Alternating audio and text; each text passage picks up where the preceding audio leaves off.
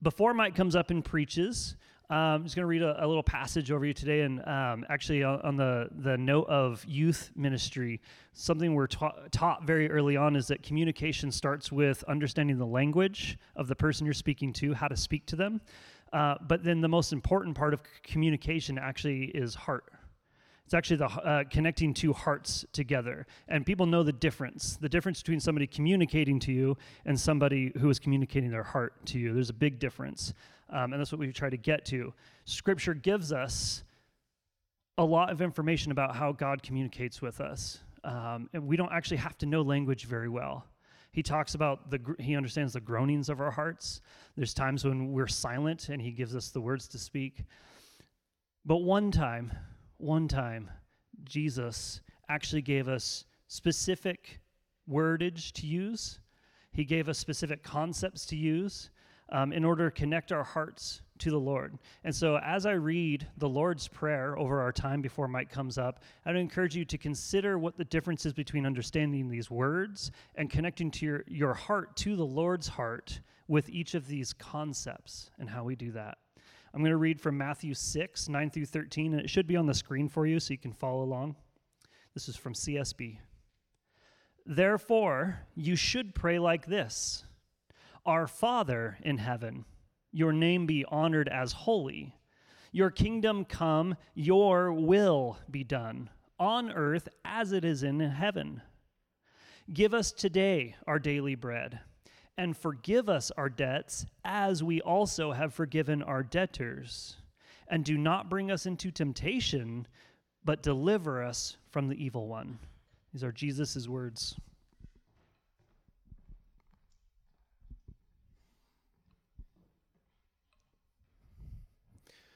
Hello again. Powerful prayer. I asked BJ to read that this morning, and I didn't realize that theme night was 80s and 90s this week. So you'll probably see me there because 80s and 90s is like Monday morning for me. So it's interesting what the Lord does, things that I don't foresee as we prepare our hearts to hear from his word this morning. Just the prayers that people are praying in the room, and even hearing the Lord's Prayer. I might get emotional this morning. I'm just warning you. I feel like the Lord has something to say to some people in this room. I know he has something to speak to all of us, but I think there are some specific people that need to hear this. And I think that this might be one of those moments for some of you where the Lord grabs your heart in a way that is, this might be a stake in the ground moment for you. This might be something that shakes you and that you remember for a very long time. And I'm not saying that because I have anything special to say, but as we saw on Wednesday night, for those of us who were blessed enough to come and hear the Word of God spoken, it's because the Word of God is going to speak, and it's going to accomplish what he desires for it to accomplish, and there is power in it. And so I just believe that this morning something very impactful is going to happen in some of our hearts. Just by hearing the prayers and kind of seeing what's happening in the church right now. If you turn this morning to Matthew chapter 14, it's where we've been studying through. We're getting towards the end of our study through the Gospel of Mark. And as you turn to Mark chapter 14, find verse 32 this morning. That's where we'll be picking up. The disciples have freshly washed feet. The Passover meal's been consumed. A new meal has been introduced. The upper room discourse and the prayer of Jesus has now been spoken. And they leave the house, Jesus and the 11 now, because they're missing one, who's already making plans to show up in our text in the garden.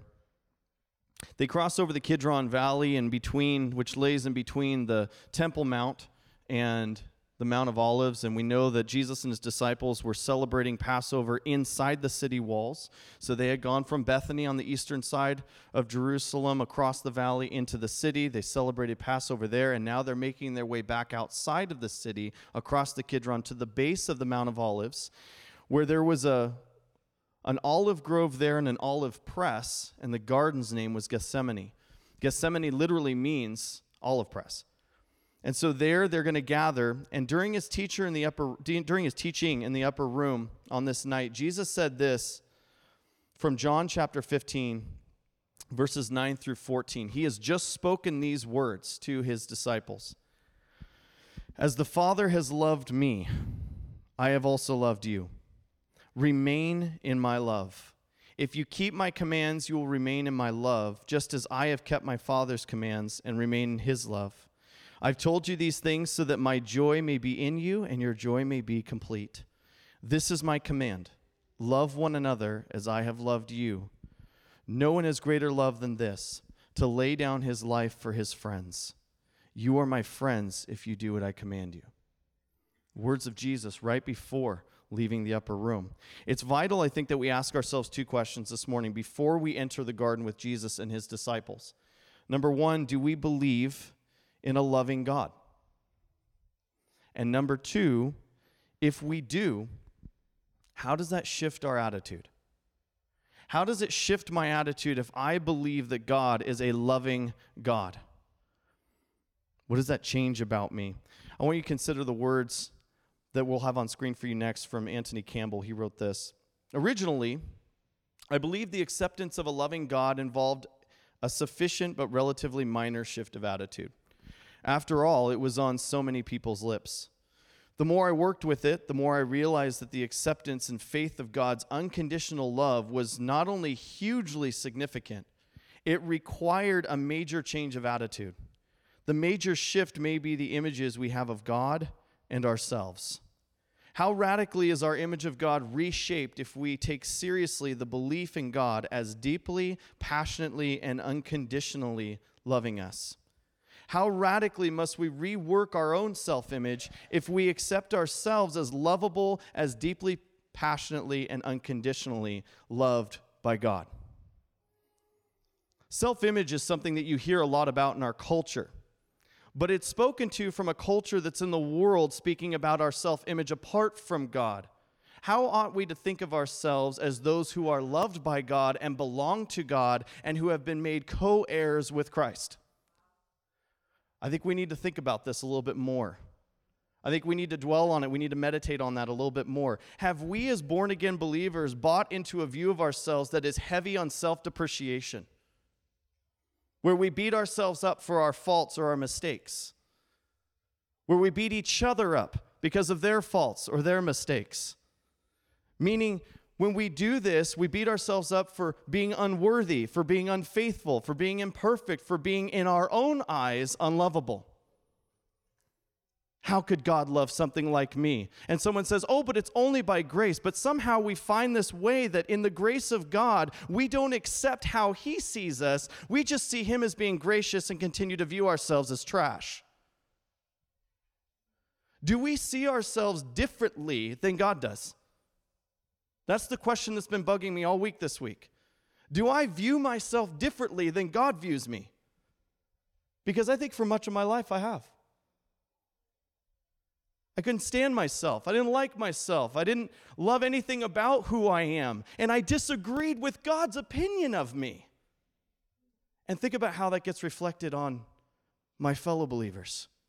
Think about how that gets reflected on the body when we don't accept who God says we are and that we are lovable.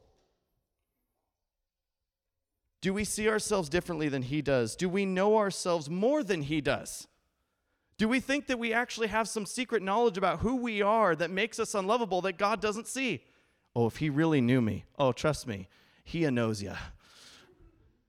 He knows you better than you know yourself. He knows me better than I know myself. Do we agree with our Father that because of Jesus, we are lovable, faithful, perfect, and worthy? Can we just take a moment, and yes, this all matters for our study today. This all matters when we look at Mark 14. Just before they go to Gethsemane, Jesus prayed in John 17 these words. He's in the upper room. He's praying before they leave to go to the Garden of Gethsemane.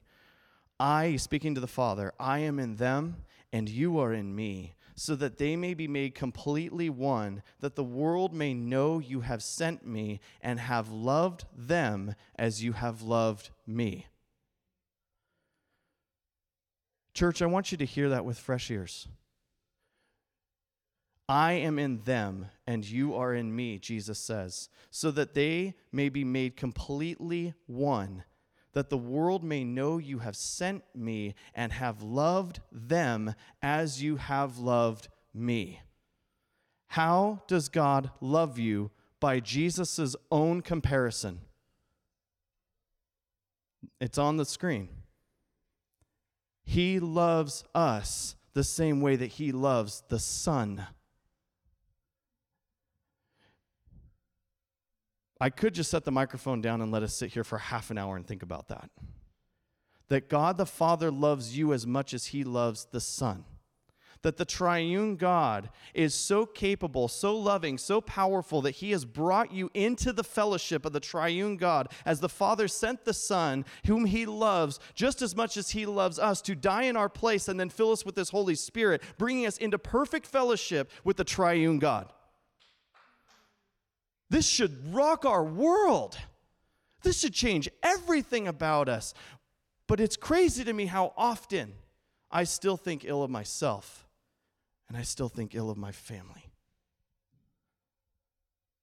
We need to adopt a new way of thinking. We need to agree with God that we are not only loved by him, he really, really likes us and enjoys our presence. He takes joy in who we are. He takes joy in who you are. The triune God who created everything we have ever seen and had perfect fellowship before the foundation of the world loves us as much as he loves himself. That just blows me away. Don't say, please don't say ever again that you're unlovable when God himself says you are. Can we agree to that? I'm not making this up to make you feel good about yourself. This is not me telling you to live your best life now. I am telling every single one of you what God himself says about you. And we need to believe it and agree with it. Don't say that you're unlovable because we disagree with God when we say that. We're disagreeing with God. If I say, I'm not lovable, he says, yes, you are, and this is how much. And you're like, well, it's only because he sees me in Christ now. What does it say in Romans? It says that while you were dead in your trespasses and sin, Christ died for you. He loved you before. That means that you can't fail your way out of his love, church. You can't disappoint him so much that he'll stop loving you. Do you realize how much freedom is found in that? Chains are gone. The shackles are gone. We're now free. And of course, because we read all the way through Romans on Wednesday, I'm just wanting to teach Romans now. It's just all there, and let's just read all that again and hear that in its entirety. Don't say you're unlovable. It cost the Father way too much to prove to you that you are. It cost him way too much to prove to you that you are. It cost the Son and the Spirit way too much to prove to you that you are. In introducing the final night, this final night in John chapter 13, as John begins the upper room discourse recording, in John 13:1 it says this, before the Passover festival, Jesus knew that his hour had come to depart from this world to the Father, and having loved his own who were in the world, he did what? He loved them to the end. Jesus is all in on us. He loves us all the way to the end. And not just the end of our physical lives, but in Christ, he's going to escort us through death unto eternity. Amen?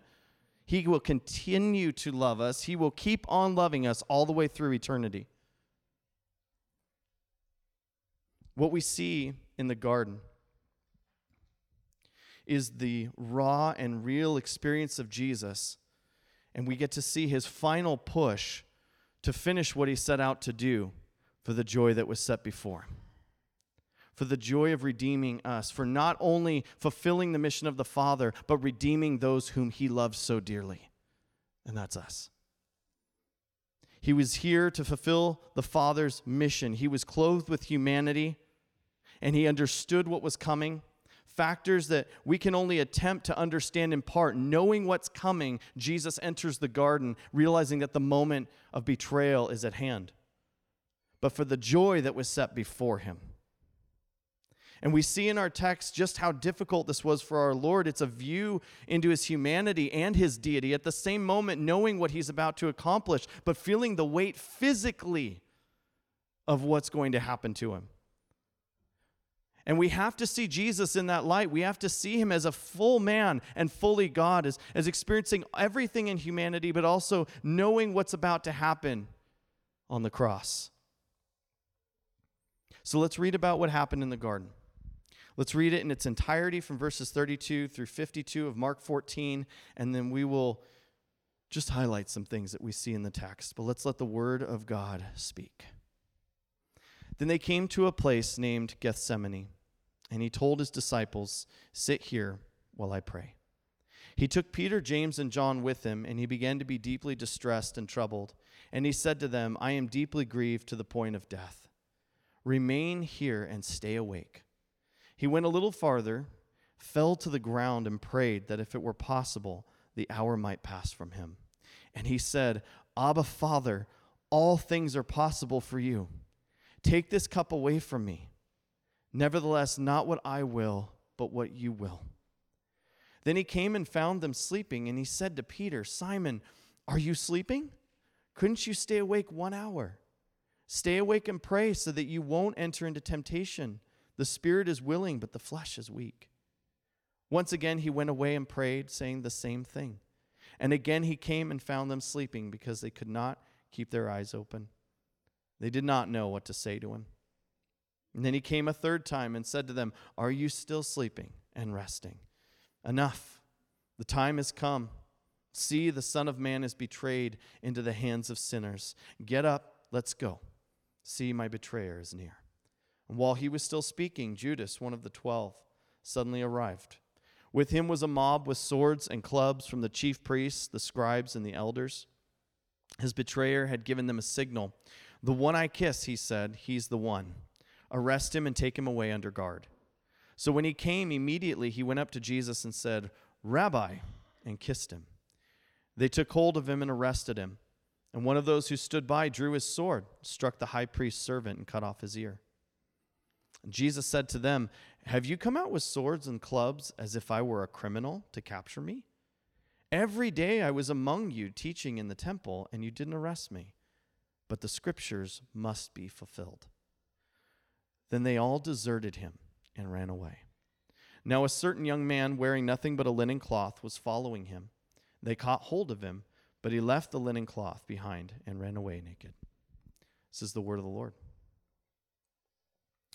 Notice that the 11 disciples are present in Gethsemane, but much like the Mount of Transfiguration, Jesus takes the same 3 disciples on with him for a closer look: Peter, James, and John. Interestingly enough, these are the 3 that pledged their willingness to die for him. James and John in Mark chapter 10, verses 38 through 39, and Peter just prior to entering the garden. These are the 3 guys who have demonstrated clearly, James and John, yes, we can drink from the same cup that you're going to drink from, Jesus, even though it says they probably didn't really understand what he was saying. And then Peter, "I'll never betray you." Clearly and loudly, and you see it in the text that Jesus calls out Simon the first time, solo. It says they're all sleeping, plural, they're sleeping. But Peter, he says, "Peter, why are you asleep? You were so loud about being obedient." But Jesus hasn't asked any of them to die for him tonight. Jesus had not asked any of the disciples to die for him in his place on this night in Gethsemane. He asked them to remain in a certain place and to stay awake. He asked 2 things of them: stay here, stay awake. He needs to be with the Father alone, but notice this, he wants them close by. Jesus wanted the fellowship of not only the Father, but he wanted the fellowship of his friends as well. He wanted them close to him. In Jesus' deep distress and trouble, and we can't undersell these words because they're so important to grasp the amount of duress he's in. This is anxiety like we can't even imagine. He is so anxious, he's on the ground. One of the gospel accounts says that he was sweating droplets of blood. Jesus is so burdened by what's coming, he can't stand anymore. Can you imagine seeing your Lord, if they had been awake, if they could see him in this state, having seen him transfigured on the mountain, talking with Moses and Elijah, and yet what's coming, it just gives us a taste of the weight of the cross, that Jesus is on his knees, on his face, on the ground. He can't stand anymore. He's broken. He's asking the Father to take the cup from him. This is how much weight he feels in the moment.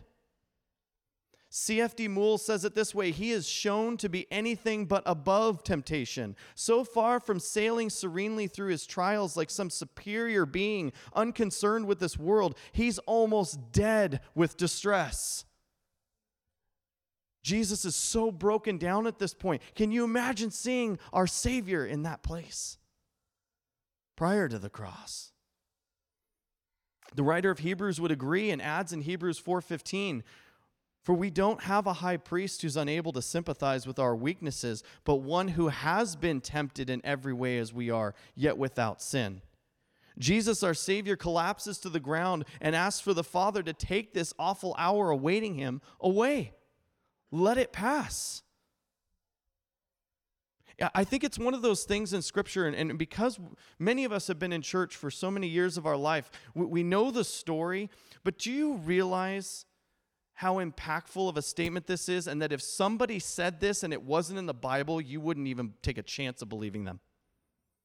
You would never even think about believing them if they said, I know it's not in Scripture, but in this, extra biblical writing, it says that Jesus asked for the cup to pass. You'd be like, that's heresy. He would never. He did. It's recorded in the Gospels.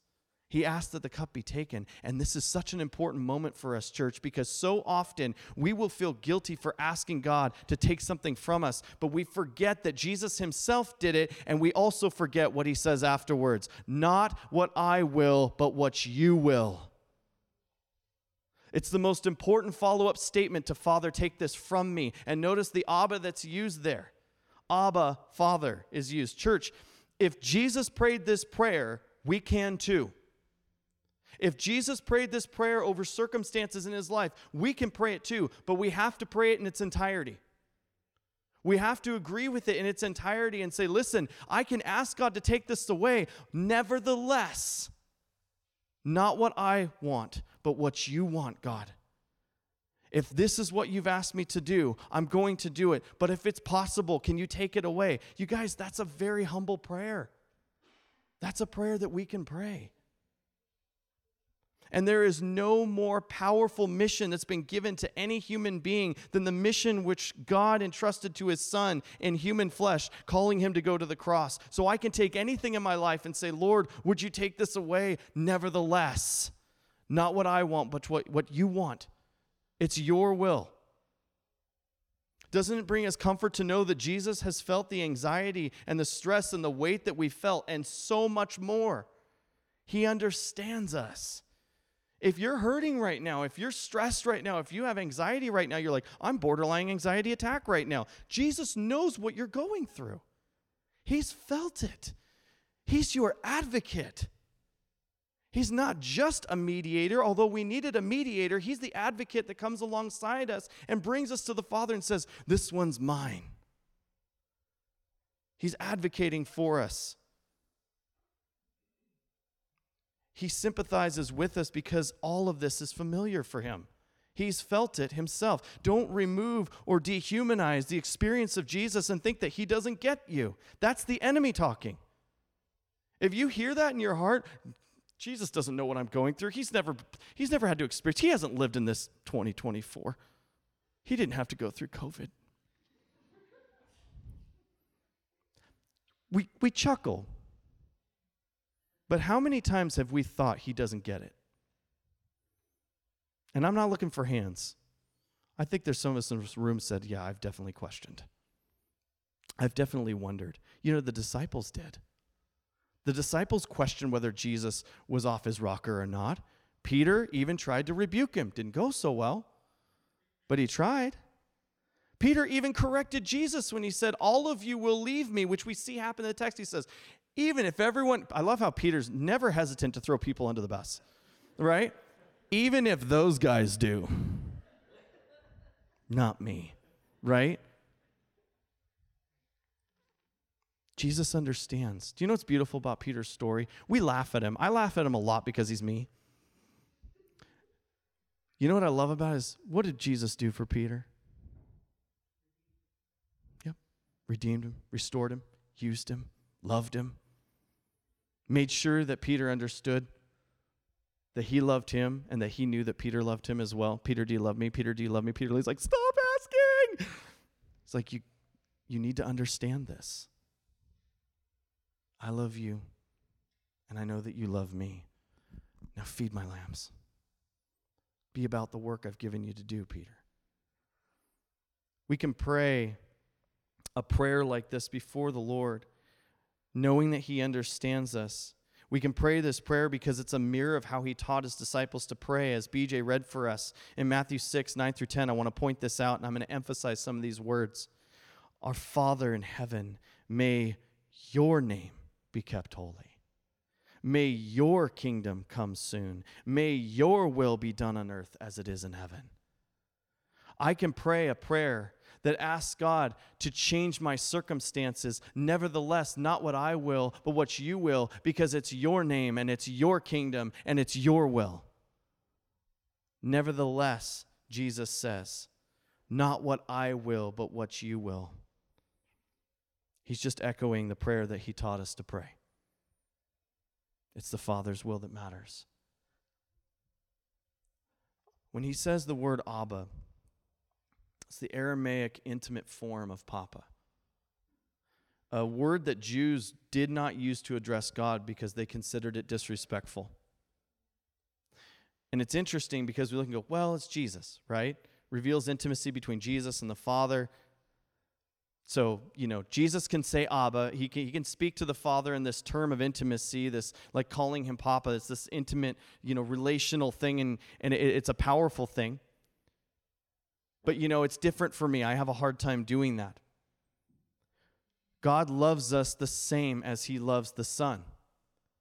He has brought us into that perfect fellowship. He's brought us into that fellowship with the Godhead. And that's why Paul says in Romans 5:14, for all those led by God's Spirit are God's sons.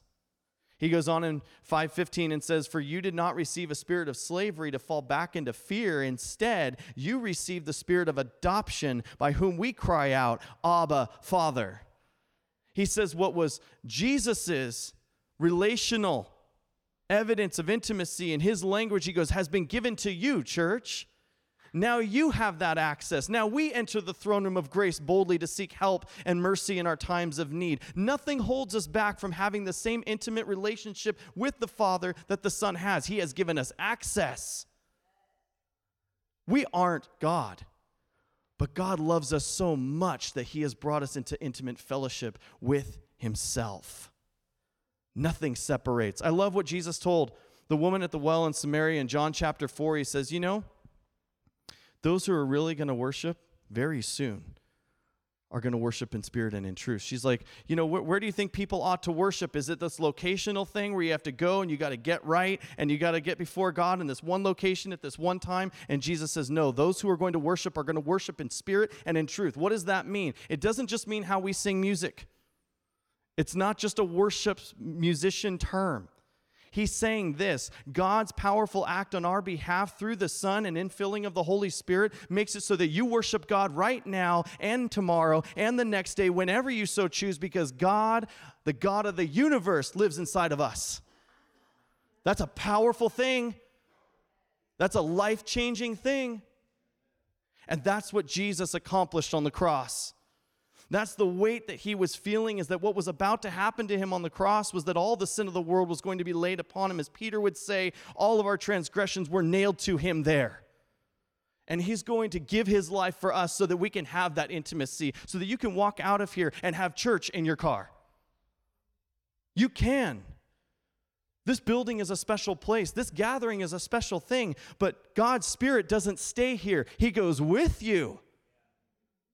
And the Father is present there with the Son in the garden. Even in this darkest of moments, He's strengthening him for the task that he's about to accomplish.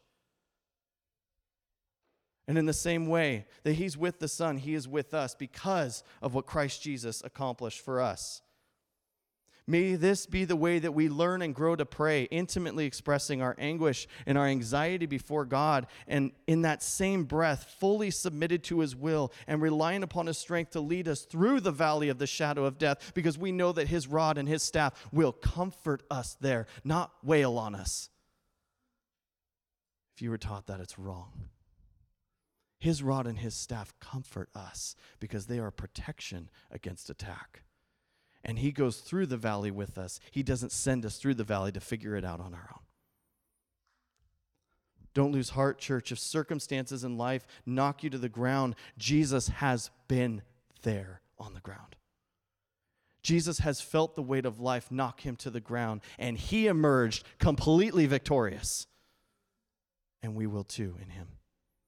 You will come through this. In verse 37, Jesus returns to the disciples. He finds them sleeping. He finds them weak and tired. He singles out Peter, likely because of his bold claims prior to entering the garden, challenging him. Notice that Jesus challenges and then reminds him of what his true enemies are: temptation and flesh. He reveals how we protect ourselves from the temptation of flesh through what He told Peter and the others as well. Stay awake and pray. A church that does not pray is entering into temptation. A church that does not pray is falling asleep. We must stay awake and pray. If you want to see the power of God evident in our community, in your families, in this church, I beg of you, be a church that joins with the staff and with each other in prayer as often as possible. Let us be a church that prays, that's awake. There's a spiritual lesson to be learned here in how to defeat temptation and sin. There's also a practical one. Prayer is this spiritual practice, this thing that we need to do to be strengthened in the inner man. But here's the natural, practical application here. They are physically tired, and they're slipping. Natural human weakness, hunger, fatigue can pose great spiritual danger. Don't undersell rest. Don't undersell time to spend with the Lord and time to refresh yourselves. Don't undersell sleep. Don't be one of those people who says, I'll sleep when I'm dead. You might die because you're sleeping. It's a spiritual practice. Take rest. Prepare yourself for the work that God's given you. How often have we been physically worn out and made a really big spiritual mistake? How long have we been tired, and that's when we slipped up?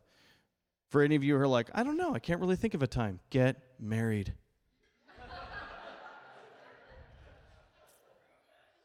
You will find very quickly that in-depth, powerful conversation should not happen when you are tired. I could mic drop here, but I'm not going to. Be rested. Be thought out. Organize your thoughts.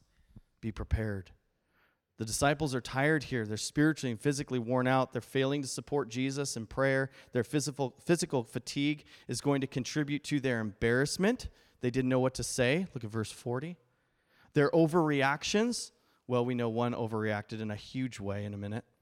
We know Peter got a little knife happy.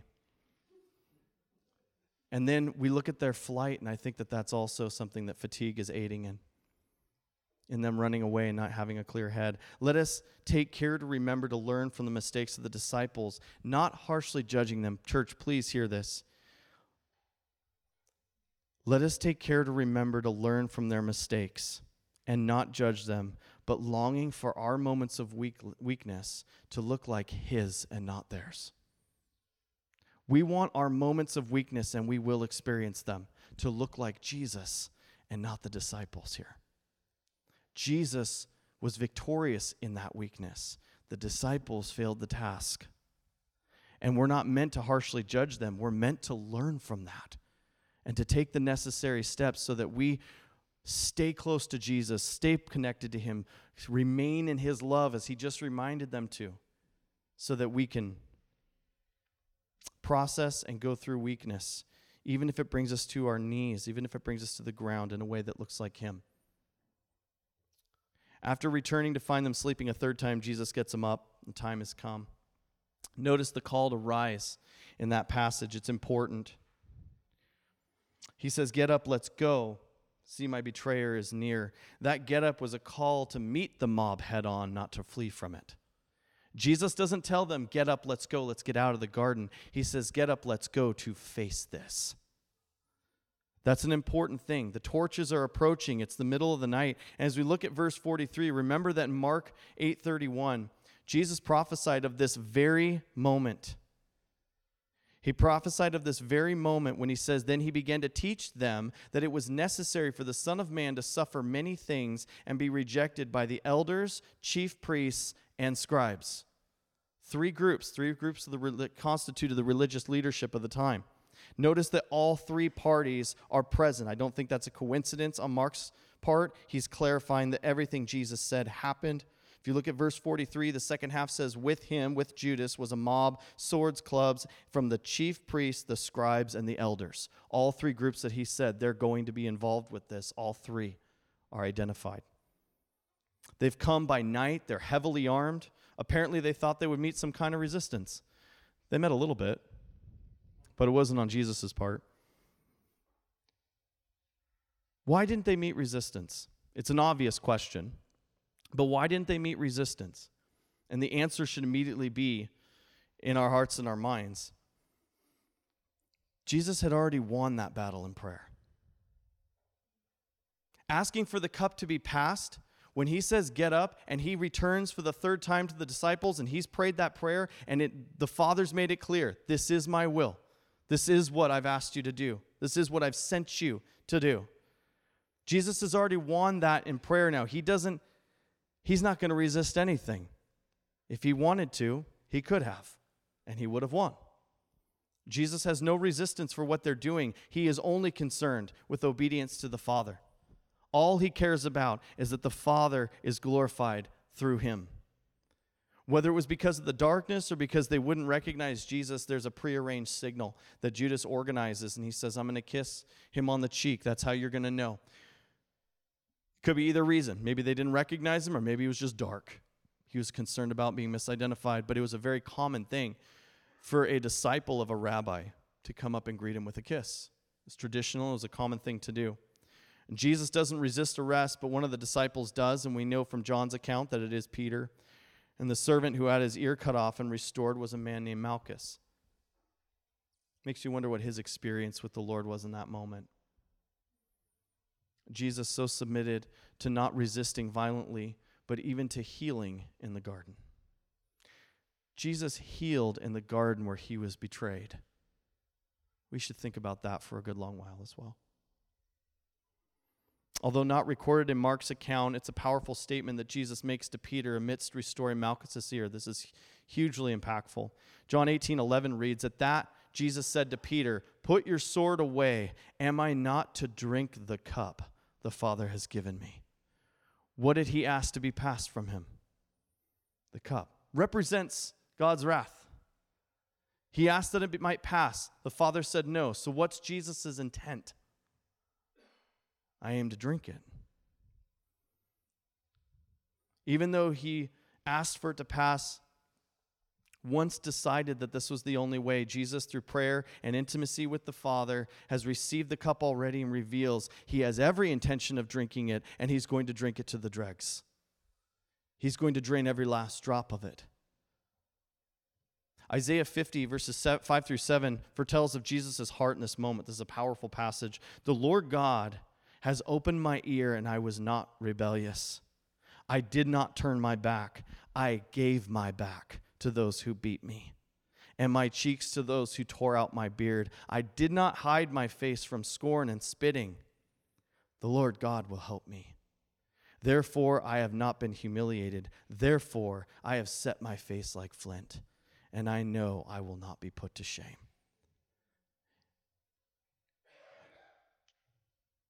Just the most courageous thing ever. I've set my face to do this task. I'm not going to run away. I'm not going to hide. I'm going to face it because my Father will help me, and I won't be put to shame. The same God who loves the Son more than anything loves you with that same amount of love. We can accomplish what he's called us to accomplish because the same Spirit that raised Jesus from the dead lives in us. Amen? We can do it. We can do the things that Jesus did because he has empowered us to do them. Apart from him, we can't do anything. Read John 15. But in Christ, when we abide in him, when we remain in his love, we can accomplish what he accomplished. We can agree with this mindset and adopt it as our own. To set your face like flint is to reveal ultimate determination. And can't you see it in that statement to Peter in John 18:11 there in the garden? Am I not to drink the cup the Father has given me? The rhetorical question's answer is already known. He certainly will, and every last drop. The scriptures will be fulfilled, as Jesus said. Not only are those whom he predicted there to arrest him, but also he's completely abandoned by the 11. He's completely abandoned by his companions. Only Mark records the very particular abandonment that happens in the last two verses. Only Mark's gospel includes that little insert about the young man who's wearing this linen cloth and flees away naked when they try to grab him. And lots of people have looked at that and said, that's probably Mark. Maybe.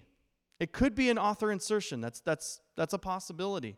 But we don't know that, so why is it there? My honest take on this is that perhaps the main point of Mark's inclusion of this was to show that Jesus' forsakenness was so total, was so complete. No one stuck around. No one who supported him. Not just the 11. There was nobody there. He was completely abandoned. He stood alone. Our Savior, face set like flint, not resisting in any way with the cup in his hand, intentionally taking every step forward. I aim to make you so in awe of the courage of Jesus this morning. I don't know if you've realized that. My goal is that we would walk away and that we wouldn't be thinking about some quippy saying, that we would sit down in our cars, we would go home, we would sit on our couches, we'd go about our Sunday afternoon grocery shopping or whatever it is that you have to do, and we would just be thinking over and over in our minds, our Savior is so incredible.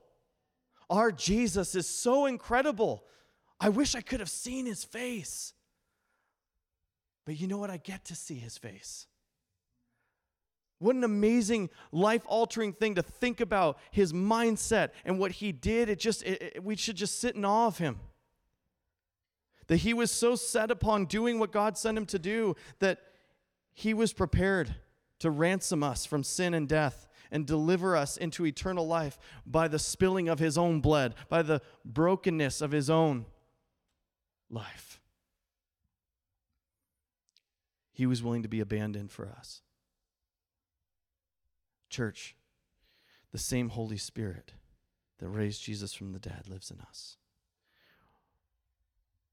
I'm not asking for our church to go running out there and start flipping cars over. That'd be weird. What are you willing to do for Jesus? What are you prepared to do as a loving response?